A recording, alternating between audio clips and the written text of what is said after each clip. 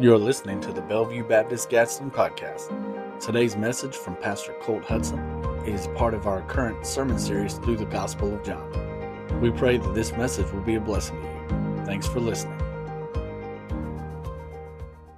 Go ahead and be turning in your Bibles to John chapter 17, verses 1 through 5. Again, that is John chapter 17, verses 1 through 5. And we're going to be continuing our sermon series through the Gospel of John today. And we have now arrived at Jesus' high priestly prayer. And so over the next 3 weeks, we're going to be looking at this prayer, divided naturally into sections where Jesus will be praying for himself, where he's praying for his disciples, and then where he is praying for all believers in him. And so as we do that, again, there'll be this 3-part series. I'm excited. My father-in-law, J.P. Zader, will be bringing the message next week while we're in Montana on the mission trip. But we're going to continue right on through the Gospel of John. And so I want you to know where we're going because the context is really important as we look at this passage. I mean, context is always important for us when we study the Word of God. But here in John 17, there is an immense amount of impact that the context has on this passage. And so as you're turning there this morning, we'll look at some of that. As we begin thinking about this idea of Jesus' high priestly prayer, I want to just take a moment and reflect on famous prayers. I remember when I was growing up, when we would gather together for family dinners, the prayer that we prayed usually would depend on where we held the dinner in question, right? At our house, it was more of an extemporaneous prayer, right?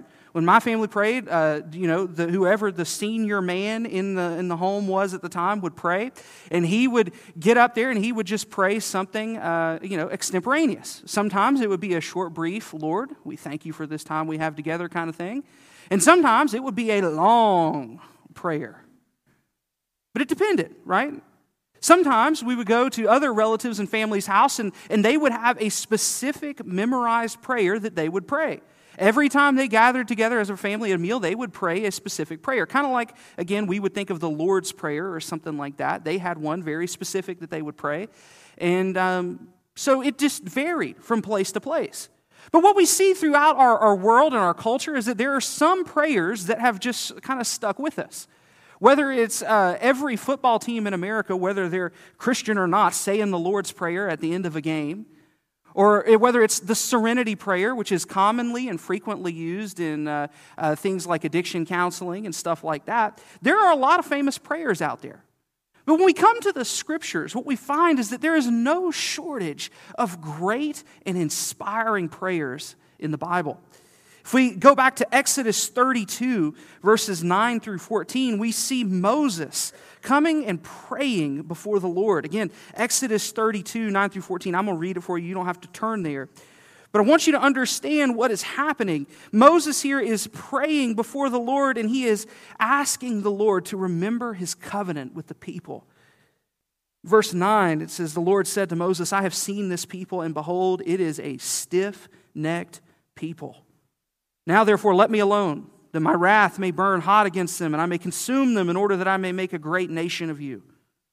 But Moses implored the Lord, his God, and said, "O Lord, why does your wrath burn hot against your people, whom you have brought out of the land of Egypt with great power and with a mighty hand?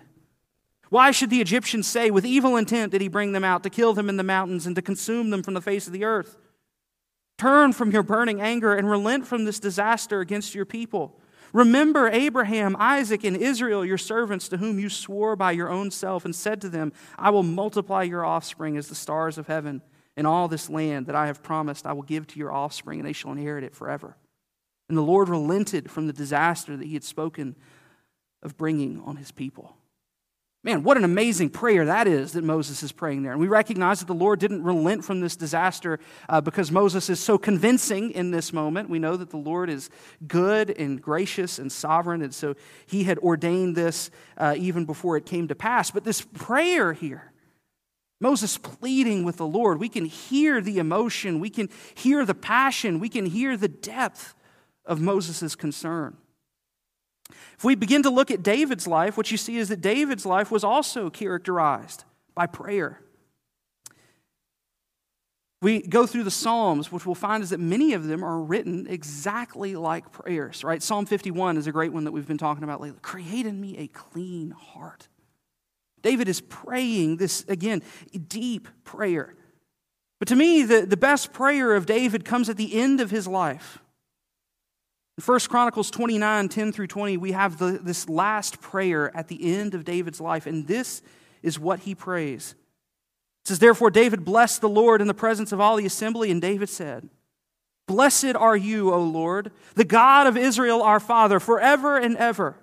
Yours, O Lord, is the greatness and the power and the glory and the victory and the majesty, for all that is in the heavens and in the earth is yours. Yours is the kingdom, O Lord, and you are exalted as head above all. Both riches and honor come from you, and you rule over all. In your hand are power and might, and in your hand it is to make great and to give strength to all. And now we thank you, our God, and praise your glorious name. But who am I, and what is my people that we should be able thus to offer willingly? For all things come from you, and of your own have we given you. For we are strangers before you and sojourners, as all our fathers were. Our days on the earth are like a shadow, and there is no abiding. O Lord, our God, all this abundance that we have provided for building you a house for your holy name comes from your hand and is all your own. I know, my God, that you test the heart and have pleasure in uprightness. In the uprightness of my heart, I have freely offered all these things, and now I have seen your people who are present here offering freely and joyously to you. O Lord, the God of Abraham, Isaac, and Israel, our fathers, keep forever such purposes and thoughts in the hearts of your people, and direct their hearts toward you. Grant to Solomon, my son, a whole heart, that he may keep your commandments, your testimonies, and your statutes, performing all, and that he may build the palace for which I have made provision. Then David said to all the assembly, bless the Lord your God, and all the assembly blessed the Lord, the God of their fathers, and bowed their heads and prayed homage to the Lord and to the king. This prayer is amazing. Now, I'm not preaching a sermon on this prayer, but you can divide it up pretty easily, right? We see David here is praying this deep prayer where he recognizes God's goodness and his sovereignty over all. We see where David recognizes that everything is the Lord's. And then he begs the Lord, keep these purposes in my people's heart. Let them always chase after you.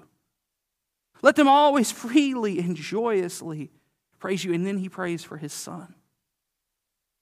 Again, we can hear the emotion and the passion and the power in this prayer. Another famous prayer is the Lord's Prayer, right? This is probably better described as the model prayer because we remember Jesus begins by saying, when you pray, pray like this. And then he gives them this prayer of the Lord. Our Father, hallowed be thy name, right? He's teaching them how to pray. But today, the prayer we come to in John 17, this high priestly prayer, this is a prayer that John MacArthur has called the real Lord's Prayer, because here the Lord is not modeling prayer, here the Lord is praying. As amazing as all of those prayers are that we have read thus far, this prayer here in John 17 is just truly captivating for us as believers, because here we see our Lord and Savior himself praying. What does he pray? Well, John 17, 1 through 5 says this. When Jesus had spoken these words, he lifted up his eyes to heaven and said, Father, the hour has come. Glorify your Son, that the Son may glorify you. Since you have given him authority over all flesh, to give eternal life to all whom you have given him. And this is eternal life, that they know you, the only true God, and Jesus Christ, whom you have sent. I glorified you on earth, having accomplished the work that you gave me to do. And now, Father, glorify me in your own presence with the glory that I had with you before the world existed. Let's go to the Lord in a word of prayer. Father, we come before you this morning, and Lord, we thank you for your word. Lord, we thank you that we have the ability to come before you in prayer this morning. Lord, we pray that you would just strengthen us. You would help us to see your word. Lord, that we would know your will and that we would walk in it faithfully. Father, we pray that you would just open our eyes, you would convict us, encourage us, strengthen us, and equip us for what you have ahead of us. And we pray that you would be honored and glorified in every word that is said. In Jesus' name, Amen. Well, when we come here, we're mindful of the context, right? Again, we've talked about prayer throughout Scripture, but here, this prayer is sandwiched between the farewell discourse and then the trial, punishment, and crucifixion of Jesus. And so what we find is that it's in an interesting place. It's positioned very neatly here. And so often we come to this prayer, and I think that what we do is we begin to read our emotions into this prayer, which is always a no-no. We don't want to read anything into the text. Rather, we want to see what the text is telling us. And so what happens, I think, a lot of times is I see many people who will talk about this prayer, and when we talk about it, they'll say, well, that's just so gloomy. It's dark. It's broody was a word that someone used with me one time. And what I want to share with you is that is not what's happening here in my estimation. As we look at this, what we see is that everything about this prayer is confident and hopeful. We remember Jesus' words right before this. What is the immediate word before this? Jesus tells them, I have overcome the world. Right? I've conquered the world. Everything is underneath my feet. We see here that he is very confident about what has happened and the hope that we can have in him. And so he says, take heart. I've overcome the world. And then he begins this prayer. And so I have a hard time believing this is an immediate whiplash directly into this gloom and broodiness that people want to paint this as.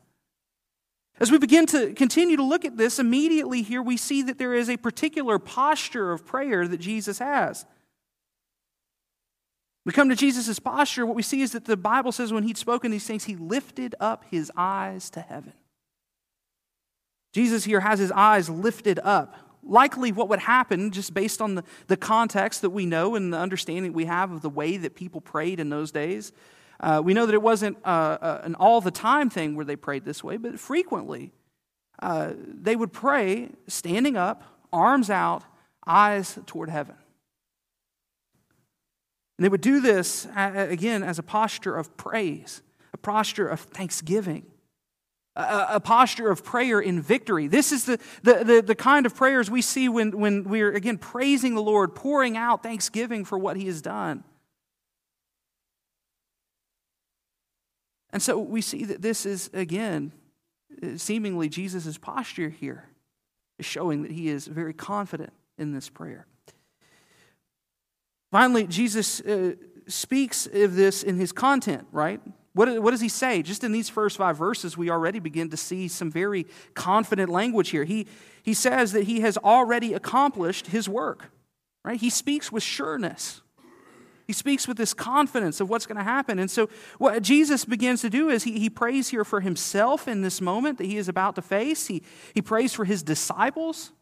He prays for everyone who will believe in him. And so what this prayer shows us is that Jesus is very clear and very confident about what's going to happen, not just in the next coming moments where he'll go to the cross, but also in the distant future, even today, knowing people would believe in him and follow him. He's praying for us, even in this John 17 prayer we see here. But again, today our focus is on that prayer for himself. Well, what is the thrust of the prayer? Throughout this, many times we see here Jesus saying this same thing. Glorify your Son. Glorify your Son. And so what we see is that the prayer here is that the Son would be glorified. Now, as we begin to look at this prayer, I want you to recognize that in these verses, we can learn a lot about prayer.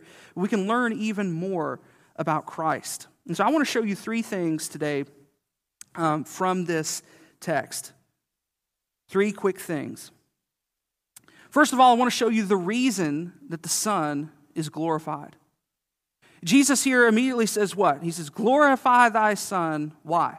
That the Son may glorify you. I love that Jesus' focus here is on glorifying the Father in this prayer because it teaches us clearly, again, what our focus is to be as well. We know clearly from the New Testament that Scripture tells us, for instance, in places like 1 Corinthians 10, that whatever we do, we are to do to the glory of God. Whatever we do is for that purpose of glorifying God. In the other Gospels, we see Jesus praying again in the Garden of Gethsemane. And when he's praying there, what is his focus? What is the big thing we remember? Lord, not my will, but yours. Lord, your will be done. That's the focus of the prayer in the garden. But Jesus' goal of glorifying the Father is what drives him to say, Lord, your will, not mine. And so if our focus is God's glory, then our desire is that his will be done, not ours. But if our desire is for our glory, then we are going to continually assert our will. Jesus here, he prays that prayer asking to be glorified because he is God. And so we don't pray the exact same thing, but we pray with the same motive that the Father would be glorified in our life, in what we do, in every aspect. And as we think about this, a lot of times we will make these claims, Lord, your will be done. We say that all the time. But do we mean it? And I think a lot of time we say, Lord, your will be done, but in reality what we're hoping is that it's going to be our will, right? It'll be what we want to happen. We say, Lord, your will be done, but we really don't desire it to be anything different than what we want it to be. And that's because I think a lot of us have the wrong motive in our prayers, in that we're not praying for the Lord to be glorified in our life. We're praying for something that we want, or we're praying for our own glory. And so the question I have is, when is the last time that you prayed that the Lord would be glorified in your life? And specifically, when is the last time you meant it? Again, not I'm going to do whatever I want and you find a way to be glorified in it. Again, I think that's the heart of many of our prayers for the Lord's glory. Lord, I'm going to do this and you be glorified in it because you're God, and you just be glorified in what I'm going to do anyway. But rather, this prayer, Lord, even if it destroys me, glorify your name. You see, for Jesus to be glorified, his body would be destroyed. We understand that, right? We talk about this a lot. I used to do this presentation on the medical science of the crucifixion, and it is brutal. His body was going to be physically just ravaged. And so we pray, Lord, be glorified in all I do, because we recognize that when Jesus is saying this, even if it diminishes us, even if it brings difficulty in our life, we are to pray that the Lord would be glorified and that his will would be done, no matter the cost. For Christ to be glorified, he would go to the cross and endure not just the physical punishment, but the entire wrath of God for the sins that we've committed. When we think about that, we recognize, again, when Jesus was asking to be glorified here, that he would glorify the Father, the glory of the Father, it came, again, here at a very steep price for him. And so we need to begin to pray more of this unqualified asking for the Lord to be glorified in our life. Lord, be glorified. If that means diminishing me, then diminish me. If that means tearing me down that you may be lifted up, then so be it. This is what John the Baptist knew when he said, he must increase and I must decrease. John the Baptist had worldly glory. Think about it. All those people are flocking to John the Baptist. Now, we recognize John the Baptist was a good guy. He was deeply following the Lord. He was doing what he was supposed to do, but people were coming out of the woodworks to be a part of John the Baptist's ministry. And what does John say? He must increase, but I must decrease. The goal for us is not to pray that we would be glorified, but again, that God would be magnified and glorified in us. And we recognize that as we pray that, sometimes the Lord may bless us with earthly glory. He may put us in positions where we have a tremendous following. He may give us all of these great things. But even in those, the responsibility is only increased. Even then, more, we are to pray that he would be glorified in that. But recognizing that he does not owe us that. But we owe him everything. And so our prayer, again, is that God would be glorified. And his glory is most seen in our life when we live for him truly. Not just outwardly in our actions, but inwardly in our hearts and desires. Many of us, we go through the motions and we say, oh, Lord, be glorified in my life. And what we try to do is just do that with these hollow actions. We'll go to church, we'll drop something in the plate, I'm going to say this prayer, I'll even recite the confession along with the preacher. But if it doesn't mean anything truly in us, we're not seeing the Lord glorified. It's just a lie. And so the prayer for us, the prayer for our church is that God would be glorified in us, no matter what that takes.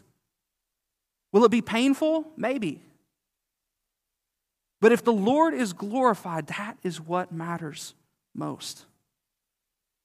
Secondly, I want you to see here the way that the Son glorifies the Father. Jesus prays here with a clear understanding of how he would glorify God. Jesus glorifies the Father by accomplishing that plan of salvation that God sovereignly decreed before the foundation of the world. Now, we touched on this some last week, right? We saw that God, from his overflowing love, predestined us in love to belief in Christ.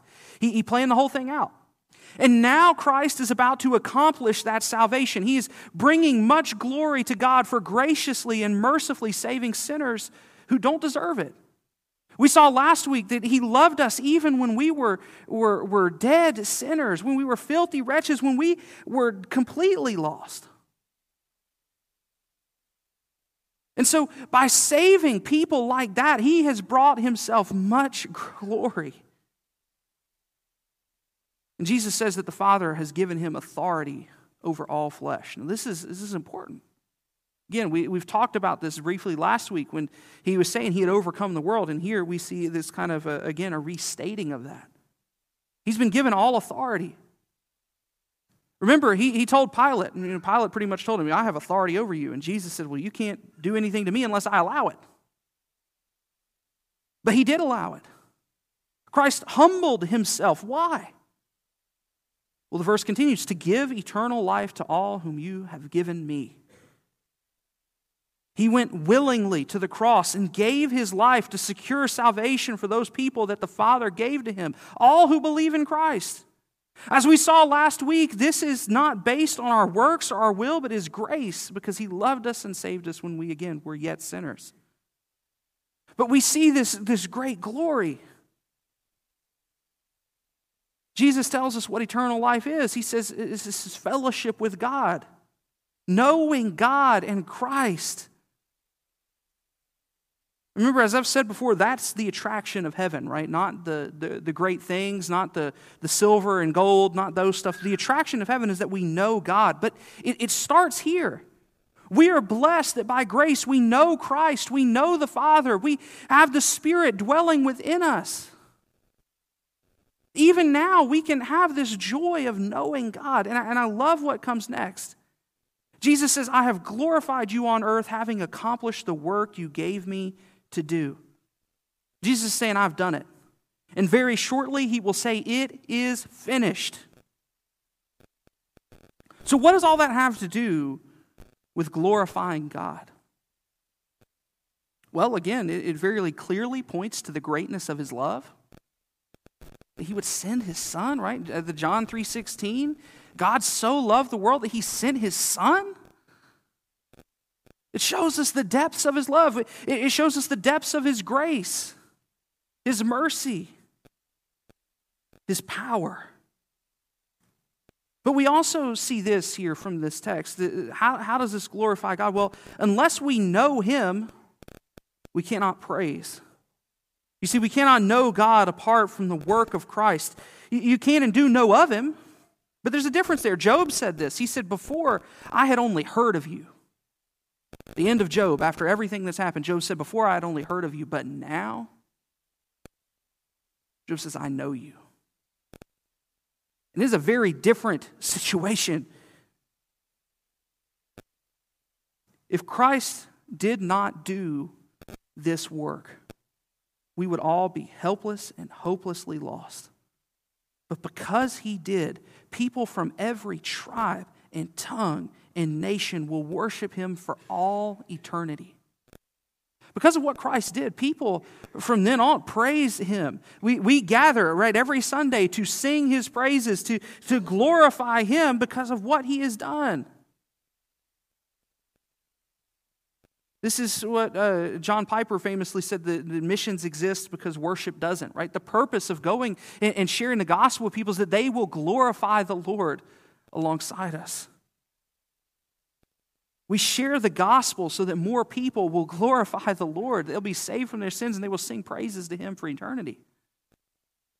The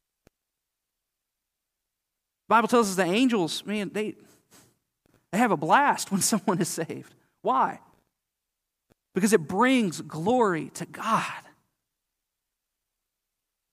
Every time the Lord saves someone, man, it points to how good He is, because we don't deserve it. We didn't earn it. He graciously gives it.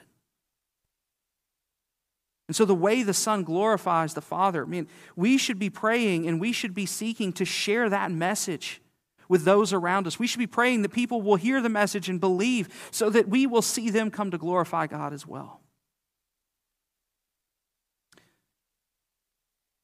Thirdly, this morning, I want to show you the type of glory the Son will receive here in John 17. Verse 5, he says, "And now, Father, glorify me in your own presence with the glory that I had with you before the world existed." Jesus is asking that the Father glorify Him in heaven and that He have the glory they shared before the world existed. Now, we remember back a long time ago when we started this series, back in John 1:1. In the opening of John, what we see is that in the beginning was the Word, and the Word was God, and the Word was with God. John 1:3 says everything that was made or created was created and made through Him. And apart from Him, nothing was made that was made. And this is referring to Christ. Colossians tells us everything was made by and through and for Christ. And so Christ will receive the glory He rightly deserves as Creator and as God. Before the foundation of the world, He received glory as God.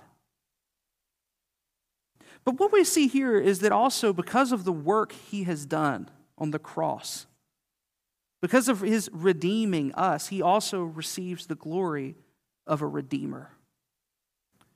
Philippians 2:9-11 speaks of this. It says this, "Therefore God has highly exalted Him and bestowed on Him the name that is above every name, so that at the name of Jesus every knee should bow in heaven and on earth and under the earth, and every tongue confess that Jesus Christ is Lord, to the glory of God the Father." Well, if you go back before that, it says that He humbled Himself to the point of death on a cross. And that is why God has highly exalted Him and bestowed on Him that name. What is the purpose? The very end. To the glory of God the Father. We think about this name that is above every name. We think about the greatness and the goodness of Jesus because of what He has done. He occupies a unique place that we should glorify Him. And John here, as he's writing about this, right? John he's writing this, but at that moment when Jesus is praying it, probably didn't realize that he would get to see some of this. The disciples, we know, saw Jesus ascend into heaven. And then for John specifically, he is blessed that he would see this in an even fuller extent in Revelation chapter 5. Revelation chapter 5 is 14 verses long, but it speaks very clearly about this. Listen to Revelation 5. The same John who wrote those words in John 17 writes here in Revelation 5. He says, "Then I saw in the right hand of Him who was seated on the throne a scroll written within and on the back, sealed with 7 seals. And I saw a mighty angel proclaiming with a loud voice, 'Who is worthy to open the scroll and break its seals?' And no one in heaven or on earth or under the earth was able to open the scroll or to look into it. And I began to weep loudly because no one was found worthy to open the scroll or to look into it. And one of the elders said to me, 'Weep no more. Behold, the Lion of the tribe of Judah, the Root of David, has conquered so that he can open the scroll and its 7 seals. And between the throne and the 4 living creatures and among the elders, I saw a lamb standing as though it had been slain, with 7 horns and 7 eyes, which are the 7 spirits of God sent out into all the earth. And he went and took the scroll from the right hand of him who was seated on the throne. And when he had taken the scroll, the 4 living creatures and the 24 elders fell down before the Lamb, each holding a harp and golden bowls full of incense, which are the prayers of the saints. And they sang a new song, saying, "Worthy are you to take the scroll and to open its seals. For you were slain, and by your blood you ransomed people for God, from every tribe and language and people and nation. And you have made them a kingdom and priests to our God, and they shall reign on the earth." And I looked, and I heard around the throne and the living creatures and the elders the voice of many angels, numbering myriads and thousands of thousands, saying with a loud voice, "Worthy is the Lamb who was slain to receive power and wealth and wisdom and might and honor and glory and blessing." And I heard every creature in heaven and on earth and under the earth and in the sea and all that is in them saying, "To him who sits on the throne and to the Lamb be blessing and honor and glory and might forever and ever." And the 4 living creatures said, "Amen," and the elders fell down and worshipped. What a scene. What is the occasion? What's the reason? We see here that Jesus occupies this unique place. Jesus is glorified because he did what no one else could do: redeem his people. See, it had to be a man, but a man couldn't do it. So it had to be God. Jesus, as truly God and truly man, is the only one who could save us. And because of his unique position and the uniqueness of who he is, he's the only one who could do it. And because of that, he receives a unique glory that we will be singing to, as we see here, forever. As we think about this prayer here in John 17, what does this mean for us? Well, very clearly at the beginning, we see that we are to pray that the Lord would be glorified in our life. And so truly, I ask you, as people, as a church, go home and seriously spend some time reflecting on asking the Lord to be glorified in your life. Not giving him directives and then asking him to be glorified in it, but truly asking the Lord, how can you best be glorified in my life? And Lord, be glorified in my life. Lead me wherever you want me to go. Tell me to do what you want me to do. I'm not giving you a mandate. We always want to do this. We want to put the qualifiers in box on where God can send us and what God can do in our life and what he has called us to. But this call to glorify God in our life it's not qualified. That means there's no restriction. And so our prayers shouldn't have any either. Lord, be glorified in my life no matter what that looks like. Because at the end, that is worth more than anything. But we also need to know from this that cannot happen, again, apart from being saved by Christ. We cannot glorify God in our life apart from Christ. And so the clear and clarion call of Scripture for those who are not saved is to repent of your sins and to follow him, to believe in Christ and be saved. Because we do recognize that in eternity, he will be glorified in everyone. He'll be glorified by those who believe, again, for their belief and their worship for all eternity, but he will also be glorified in those who don't, in that he will rightly and justly punish the wicked for all eternity.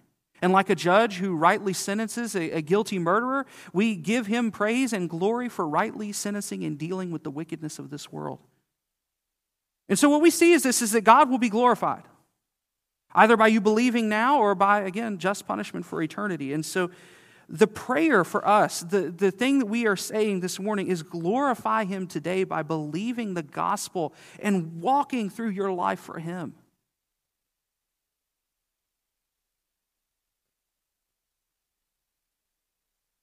We talked a lot over the last few weeks as we close here about prayer in the name of Jesus. Now, really what we're doing is we're praying in line with the will of God. Because we recognize the will of the Lord is that he be glorified. When we pray, Lord, be glorified, we recognize that is 100% the will of God. And he will do it. If we ask the Lord to be glorified, man, we know that's a prayer he will answer. And so, friends, church, again, this is what we talk about. This is what we put on our billboards and our ads and all that stuff. That we want to glorify God and lead others to do the same. Let's seriously pray about it. Let's seriously see it happen here. Let's go to him in a word of prayer. Father God, we come before you today, and Lord, we do pray that you would be glorified in our life. Lord, we pray that you would be glorified in our church. Lord, no matter what it takes, we ask you to have your will be done. Lord, we know that you are good and gracious. We've seen evidence of that here today in baptism. Lord, we have seen it in our own lives. Father, your word tells us how from the beginning of history you have been faithful to keep your promises. And Lord, we praise you for that. You deserve all honor and all glory. And so, Lord, we pray that you would help us to worship you in a way that you deserve. Father, call the lost to yourself. Strengthen the believers. We ask this in Christ's name. Amen. Thank you for listening to the Bellevue Baptist Gadsden podcast. We would love for you to join us on campus for worship Sunday mornings at 10:45. We look forward to seeing you. Have a great week.